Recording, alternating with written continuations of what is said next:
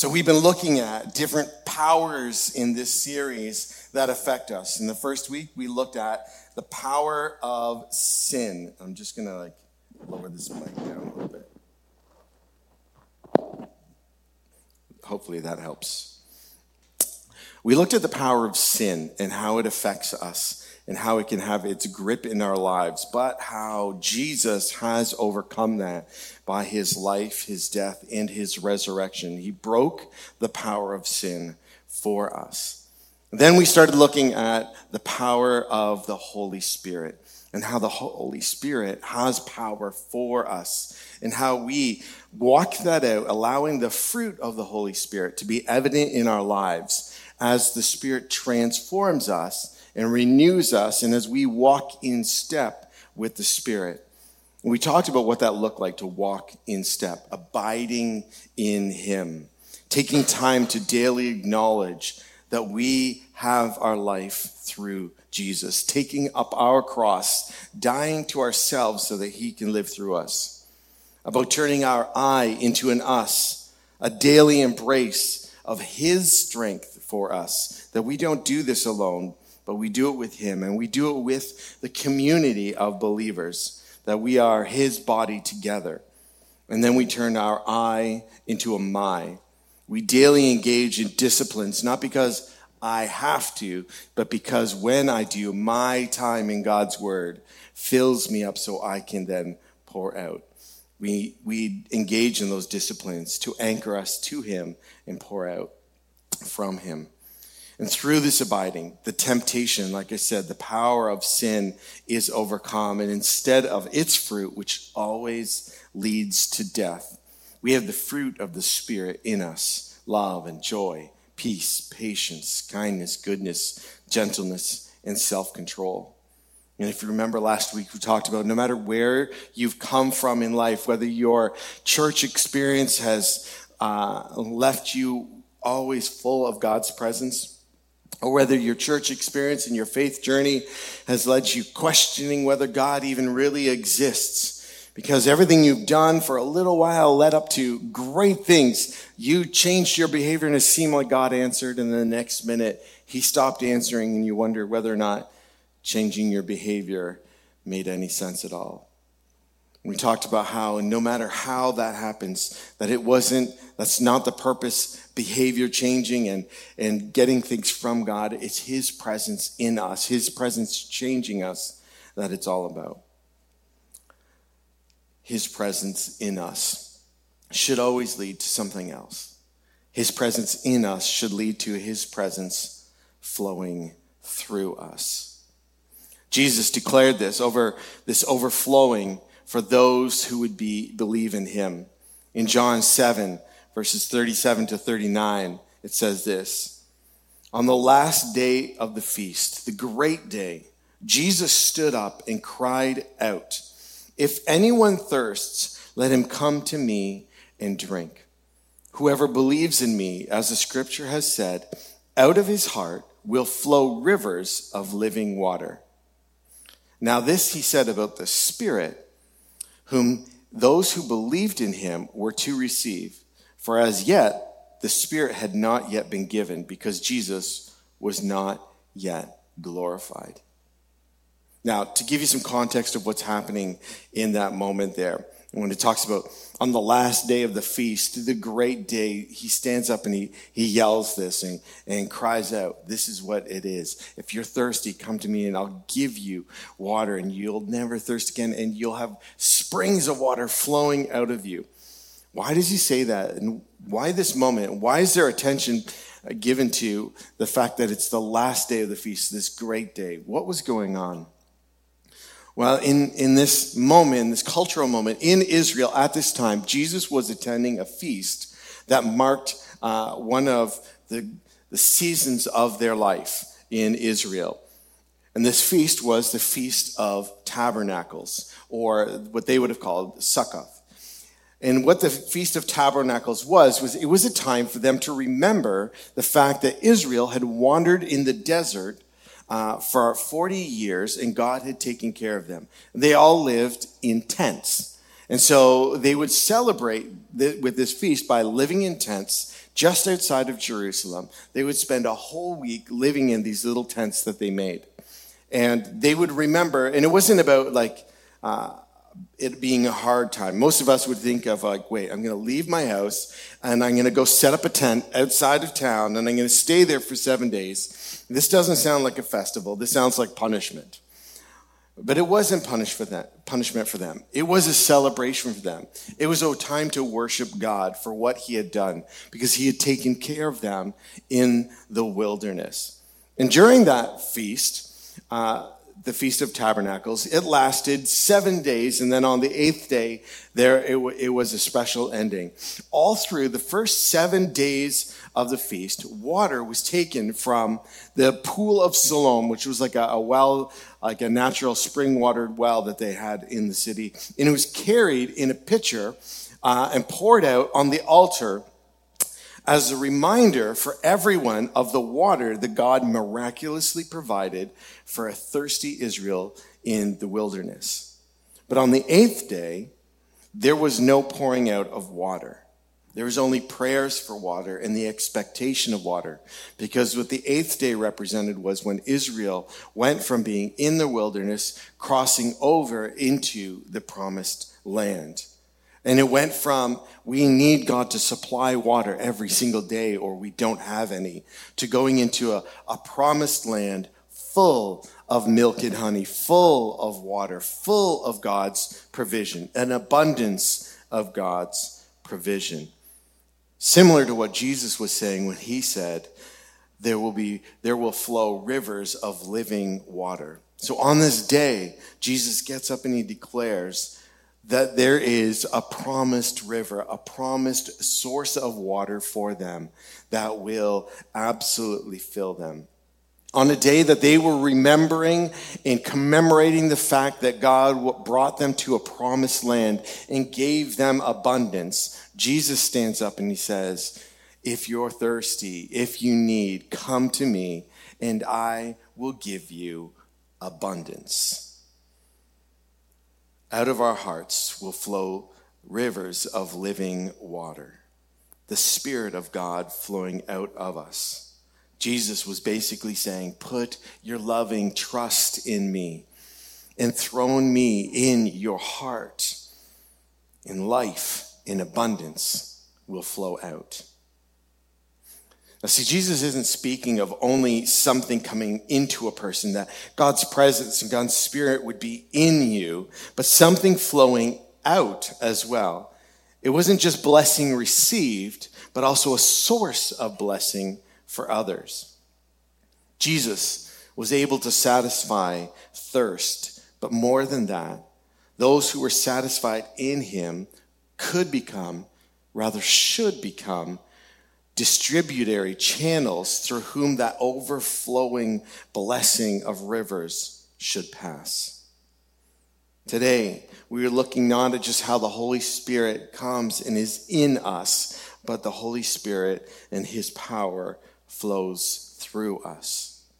And as we look at that, how we view the ability that we have to receive from God and see him at work in us is vital. Because we don't always have the greatest mindset when it comes to God's Spirit filling us and then it going out from us. Sometimes we come with a view of ourselves and our life as, if we use the analogy of a cup, that we look at ourselves as this cup and we have different ways of thinking about how that cup gets filled and gets used. If we have a mindset of leaks, it says, I'm broken, I'm cracked, my cup leaks. I need to keep what little my cup will hold because it doesn't hold a lot. It keeps leaking out, and whatever little bit I can keep in there, I need to keep for myself. A mindset of lack says this. It says, if I pour out my cup, I'll have nothing left. How can God fill my cup and then I pour it out and then my cup is empty? How does that work? Yet a mindset of love says, I pour out my cup and it won't run dry because I have a supernatural supply from God. Which mindset do you live with today? What attitude and heart posture do you have before God today when it comes to him filling you with his Spirit? Not for yourself, but to flow through you. See, the Holy Spirit wants us to live with that love mindset, because the Spirit desires to flow through us. We read in Acts chapter 1, verses 4-5 and verse 8, it says this: while he was with them, he commanded them, meaning Jesus to his disciples, not to leave Jerusalem, but to wait for the Father's promise, which is his heavenly Father, which he said, you have heard me speak about. For John baptized with water, but you will be baptized with the Holy Spirit in a few days. But you will receive power when the Holy Spirit has come upon you, and you will be my witnesses in Jerusalem and Judea and Samaria and to the ends of the earth. We build ourselves up. We keep ourselves in. We walk in step with the Spirit, expectantly waiting for the power of the Spirit. All this abiding, all this keeping in step, being connected to the Holy Spirit, which is our supernatural supply. We do this so that we can live out what Jesus has asked us to do, to be his witnesses. We need to clearly understand, as followers of Jesus, that our freedom that we have in him, the freedom that we have from the power of sin, that which breaks the power of sin in our life, and the Spirit that gives us new life in Christ, it isn't for our own pleasure. It isn't for us just to be able to live the life we want to now live, but it's to be in relationship with God and to join him in his mission to restore all things to himself. Someone, somehow, has been on mission with God to restore all things to God, and that affected your life. You didn't get here on your own. Even if you walked through the doors without anybody else coming to you or whatever, the Holy Spirit has been working on your heart to restore you to God. And we're just joining God in what he is already doing. To join him in his mission to set the captives free, to restore sight to the blind, to give food and clothing to the hungry and the naked, and to visit those locked up and imprisoned in their sin. What the Holy Spirit does in you is help you to live out on purpose the life that every believer should live. And that is fulfilled in two things. Every believer has 5 things that they should be looking at doing with their life. And those 5 things are found in the Great Commandment and the Great Commission. And if you're unfamiliar with those 2, those are found in Matthew 22, verses 36-40, and Matthew 28, verses 16-20. And the Great Commandment says this: love God with all your heart, soul, mind, and strength. And what is that? What is that? That is worship. So one of the 5 things that every believer should do is love God, worship God, give God what he's due, the fact that he is God Almighty. Love him with all your heart, soul, mind, and strength. Worship him. Love our neighbor as ourselves. The second thing we do is we serve, and we offer ministry to those around us. So there's worship, and there's serving, there's ministry there in the Great Commandment. In the Great Commission, it says this: go into all the world and make disciples, which is evangelism. Evangelism is just a big word to say, tell people the good news that Jesus loves them and can save them. So we are supposed to tell people God loves them and he can save them. Then it says that we're to baptize them in the name of the Father, the Son, and the Spirit. Baptism, for that, it's our fellowship. Because we join with Jesus in baptism, we join and belong to who he is and what he is doing. So fellowship becomes a part of what we do. We are associating and becoming known by being with Jesus, his mission, his people, Baptism says, I don't just believe, but I belong. And then the third thing it says there, teaching them to obey everything that I have commanded you. Jesus telling his disciples to do so. And that is discipleship. So we have 5 things that we're called to do: worship, service, evangelism, fellowship, and discipleship. And it's the Holy Spirit in us that enables us, empowers us, and encourages us to live out those things daily. It's in the Spirit that we build ourselves up, keep ourselves in, and wait expectantly for his power to fill and overflow from our cup so we can pour out to others. Here's the thing, we don't fill our cup to nourish ourselves. The cup that we have isn't for us to drink from. We are the cup. How do we drink from the cup when we are that cup? When God fills us as that cup, it's for others. Holy Spirit is what nourishes us and keeps us from thirsting ever again. This is a major problem, though, when it comes to the body of Christ. Many followers of Jesus see their relationship with the Holy Spirit only in that context of themselves and not in the fullness of others around them. And the Spirit is the indwelling presence of God for us to continually produce the fruit of the Spirit and for the Spirit to pour out of us into others. In Acts 2, verses 1-4, we read how the Spirit came upon those early disciples. When the day of Pentecost had arrived, they were all together in one place, and suddenly a sound like that of a violent rushing wind came from heaven, and it filled the whole house where they were staying. And they saw tongues like flames of fire that separated and rested on each one of them. Then they were all filled with the Holy Spirit and began to speak in different tongues as the Spirit enabled them. What was their response to being filled with the Holy Spirit? They poured out of that room declaring the gospel. They poured out of that room worshiping God.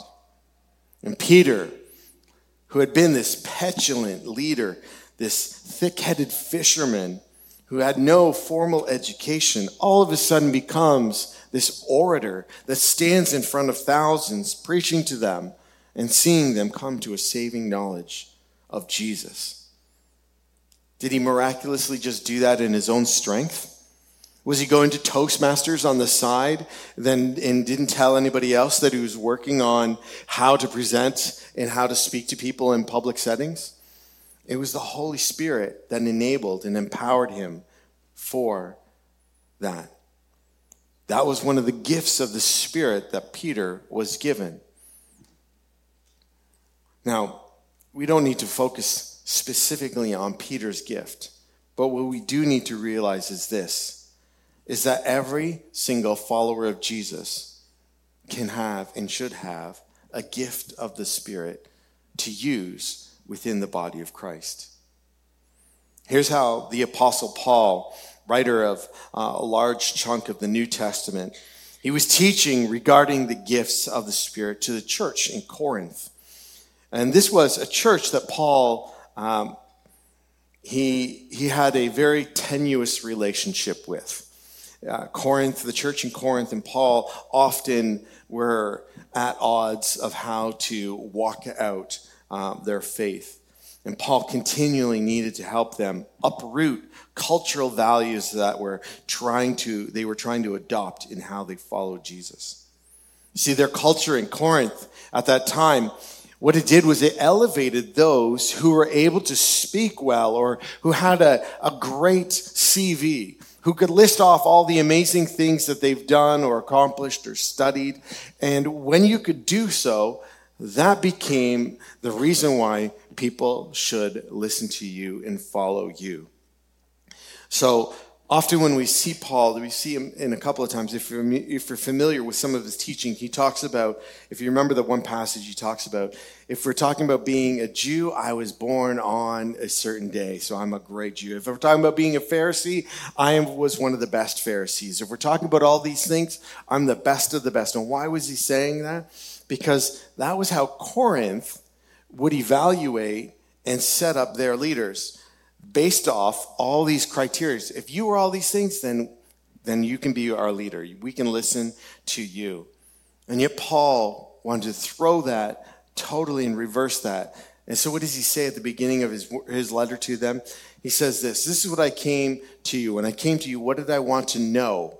What did I want to base my education and my teaching and my grounding in with you? I wanted to know Christ and Christ crucified. That's what I wanted to know. That's what I wanted to teach. That's what I wanted you to hear from me. Paul's trying to subvert and turn over how they understood power within the church. They were saying that power should be with those who know lots and can do lots. Right? That's why they talked about in Corinth, there's a portion where they talk about saying, I follow Paul, and I follow Apollos, and I follow Peter, and I follow Jesus. And what they were doing is saying, man, their CV, who they are, and their reputation, I'm going to follow them because they're amazing. That's who I'm following. And Paul's saying, none of that really matters. Who we follow is God. And we all come together unified in humility. This worked into how they viewed the spiritual gifts. In the city of Corinth, they started looking at the different spiritual gifts that were there, and they're like, wow, I have this certain spiritual gift, so that puts me in the upper echelon of people here within the church. And, this is how it all plays out. And there was a pecking order that they were building off of that. And so Paul wants to help them understand how this all works. And he says this in 1 Corinthians 12, 4-11. He says, there are different gifts, but the same Spirit. There are different ministries, but the same Lord. There are different activities, but the same God works all of them in each person. A manifestation of the Spirit is given to each person for the common good. To one is given a message of wisdom through the Spirit, to another a message of knowledge by the same Spirit, to another faith by the same Spirit, to another gifts of healing by the one Spirit, to another the performing of miracles, to another prophecy, and to another the distinguishing of spirits, to another different kinds of tongues, to another interpretation of tongues. One and the same Spirit is active in all these things, distributing to each person as he wills. God, through the Holy Spirit, wants to empower the body of Christ to be everything that it needs to be to represent Jesus, to share the gospel, to share the fact that God's kingdom has come, and it's not a kingdom that's in weakness, but a kingdom that's with strength, but also humility, and also unity. That the power of the Holy Spirit wasn't meant to attain power over anyone at all. But the power of the Holy Spirit was to be a cup poured out for others, serving others. And so we look at the gifts of the Spirit that God has, and we see that they are all by one Spirit for one church to serve the church and the community. Each one of us, God intends and wants to use with the power of the Spirit for the body of Christ and for a witness to our community. We pour out our cup and the Holy Spirit moves through us. And he does so with all that we are. And we see that each one of us has natural abilities. Things that we're born with, skills that we have that God has given us since we were born. That's one of the ways that we pour out with God. We use our natural gifts and abilities in order to serve God and serve the community. Before the service, we were doing a worship practice here, and as the team was practicing one of the songs, they always go like, how does that sound? Does it work? Is it good? Does it sound good? And everything like that. And Jonathan, who's in the booth back there, he pipes up from the back and he's like, that was awesome. And then he's like, if I had that skill set, it'd be great. But I don't have that skill set. You are doing amazing up there. Each one of us has given a different skill set. We have a worship team that can help us enter into God's presence and worship him. We have technical expertise in the back that makes sure we can see all the lyrics and our scriptures and everything like that. We each use the gifts and talents that God has given us for the community. So Jonathan, you have God-given skills. You have natural abilities that God has given you in order to serve the community. And so we honor you for your gifts that you bring to the community. Even though you're always in a dark room in the back, never seen or heard, you give to this community. And so we honor you for that. And Kathy as well, back there doing sound as well. We honor you for gifts, your natural abilities that you honor us with through God. But also comes acquired skills. You can have natural skills and you can have acquired skills. And maybe they're sitting there going like, I'm still acquiring skills in how to do everything I'm doing. And maybe you're feeling the same way. God's teaching you how to use skill sets and learn and try new things in order to give to God, things that we've learned about. And then the third one, like I said, spiritual gifts. A God-given, unique capacity given to each believer for the purpose of releasing a Holy Spirit-empowered ministry.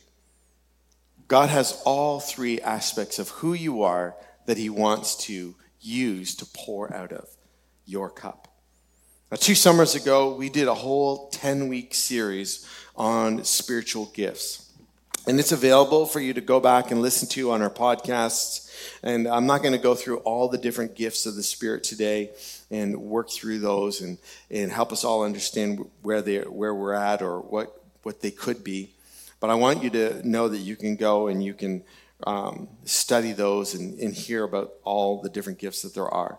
But what I want you to know today is this: the Holy Spirit desires again and again to move through you using your natural abilities, your acquired skills, and the spiritual gift or gifts that he has distributed to you for the common good of others.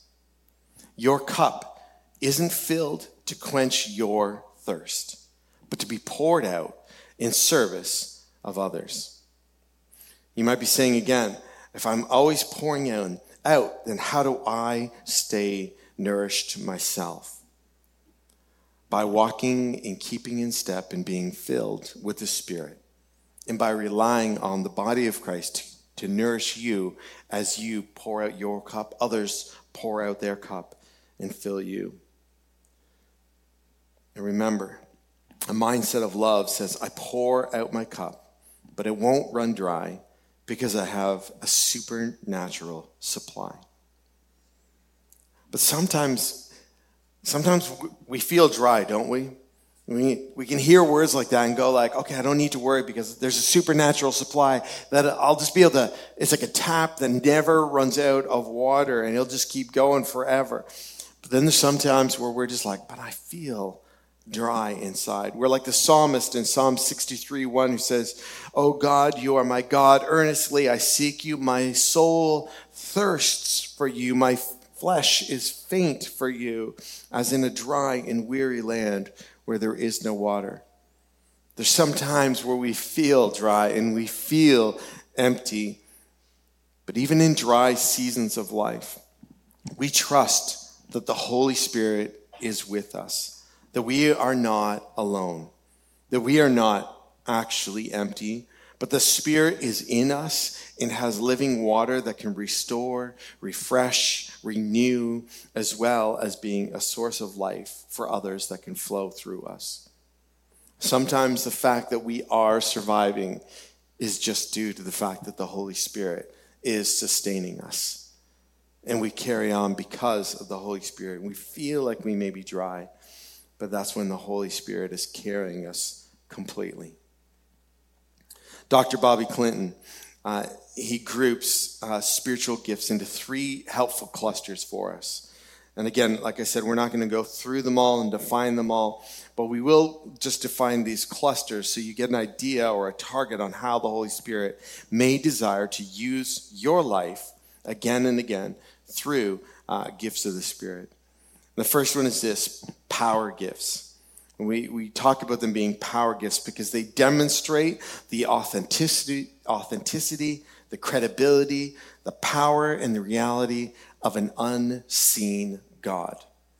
All right, that's why we call them power gifts, and they could be, example of them would be having the gift and the ability to do miracles, or pray for people and see healings, or have a word of knowledge that is very specific for people's lives that that could only come from God revealing it to you.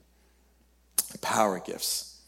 Another group of gifts that could be the love gifts, which are manifestations attributed to God through practical ways that can be recognized by a world around us which needs love. And that could be seen as mercy gifts, helps, pastoring, things like that. And then the third grouping would be word gifts. And word gifts clarify the nature of this unseen God and what he expects from his followers. People using these gifts both communicate about God and for God. An example of these would be exhortation, preaching, and teaching and prophecy. And what is really important is that you discover your spiritual gifts, because it is connected to a supernatural supply given by God through the Holy Spirit. And while we try to discover these gifts, our posture with these gifts is of equal importance. Again, we're blessed with these gifts to be a blessing. We're filled to pour out in service of others. We're gifted for the common good of everyone. None of those gifts, in any one of those groupings, power gifts, love gifts, or word gifts, are meant to build you up. They're meant for you to use to build others up. It's not your job to fill the cup of another person. The Holy Spirit does that. But it is your honor and my honor to pour out the contents of our cup, the natural abilities, acquired skills, and spiritual gifts, so that others might come to know Jesus and continue to grow to be more like Jesus. In John 6:63, it says this: the Spirit is the one who gives life. The flesh doesn't help at all. The words that I have spoken to you are spirit and are life. The Holy Spirit is where life comes from. We don't do anything but allow the Holy Spirit to work through us. Our work in and of ourselves doesn't amount to anything, but allowing the Holy Spirit to work through us, obeying and walking in step with the Spirit, allows our activity to honor him and to have that eternal significance. When we try to do the work in our own strength, we need to remember that and allow the Holy Spirit to do his work. We also need to be okay with the fact that the Holy Spirit wants to lead us. Oftentimes when it comes to gifts, you feel like the Holy Spirit gives us a gift and then we just get to do what we want with that gift. Because that's how we usually treat gifts when it comes to in the natural realm. Somebody gives you a birthday gift, it's your right and ability to do whatever you want with that gift. And yet, when the Holy Spirit gifts us, it's not quite the same. Because it's not a gift just for you, it's a gift through you to the church, to the community. And when we have that different mindset, it can keep us from trying to use the gifts that God gives us inappropriately. In John 3:8, it says this: the wind blows where it pleases, and you hear its sound, but you don't know where it comes from or where it's going. So it is with everyone born of the Spirit. There's a whistling move of the Spirit in our lives that sometimes can feel like we don't know where we're going and we don't know what's next. And it takes a measure of trust to allow God, through his Spirit, to lead us when we don't know.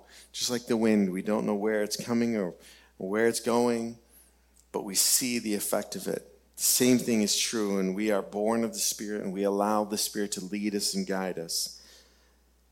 It takes a measure of trust. The Holy Spirit will flow through you again and again according to the spiritual gift that you've been given. And it might be using words, it might be love gifts, it might be power gifts, it could be a combination of gifts. And here's what we need to do is we need to accept that you are a part of the body of Christ. Accept that you are, if you are following Jesus, if you've given your life to Jesus, then you are a part of the body of Christ. And that means that in the body of Christ, he wants to use his gifts through his body for his glory. That means you have a spiritual gift that God wants to give you, that God wants to be in operation in your life.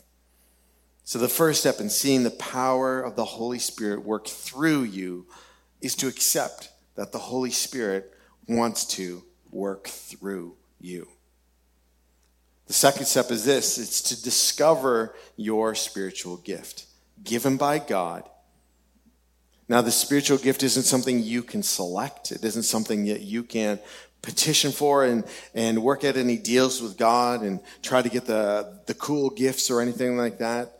It is a gift given by God that God chooses for you to use within the body of Christ. The third step is this: pour out your gift again and again. Become more comfortable with the Holy Spirit using you to pour out into the lives of others. Trusting the Holy Spirit to lead you and guide you.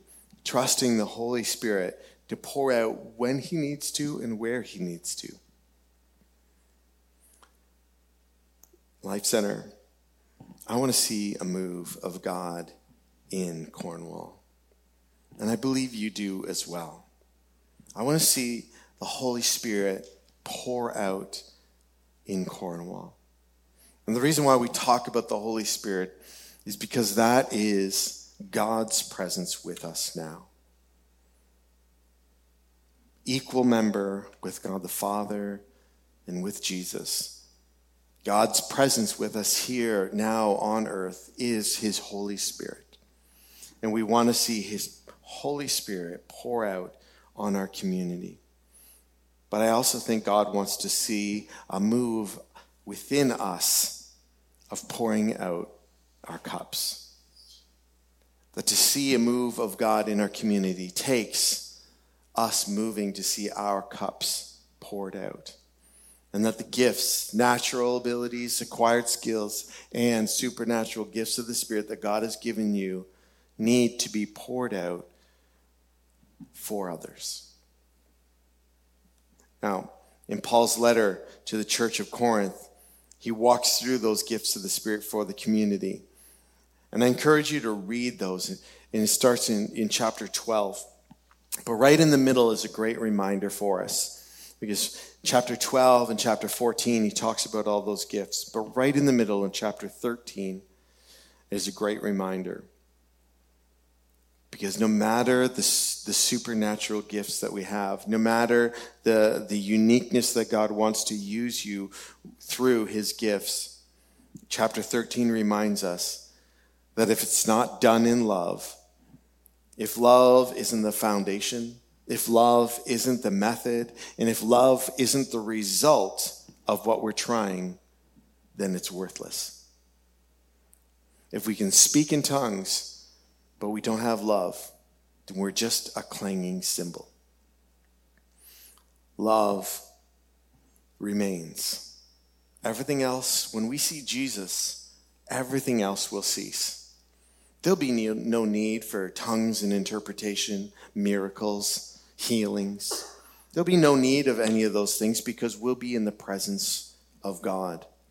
All will be restored. All will be whole. All will be healed.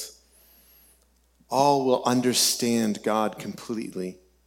We won't need any of those things, but what will remain is love. And so we choose to operate, pour out our cups because of love.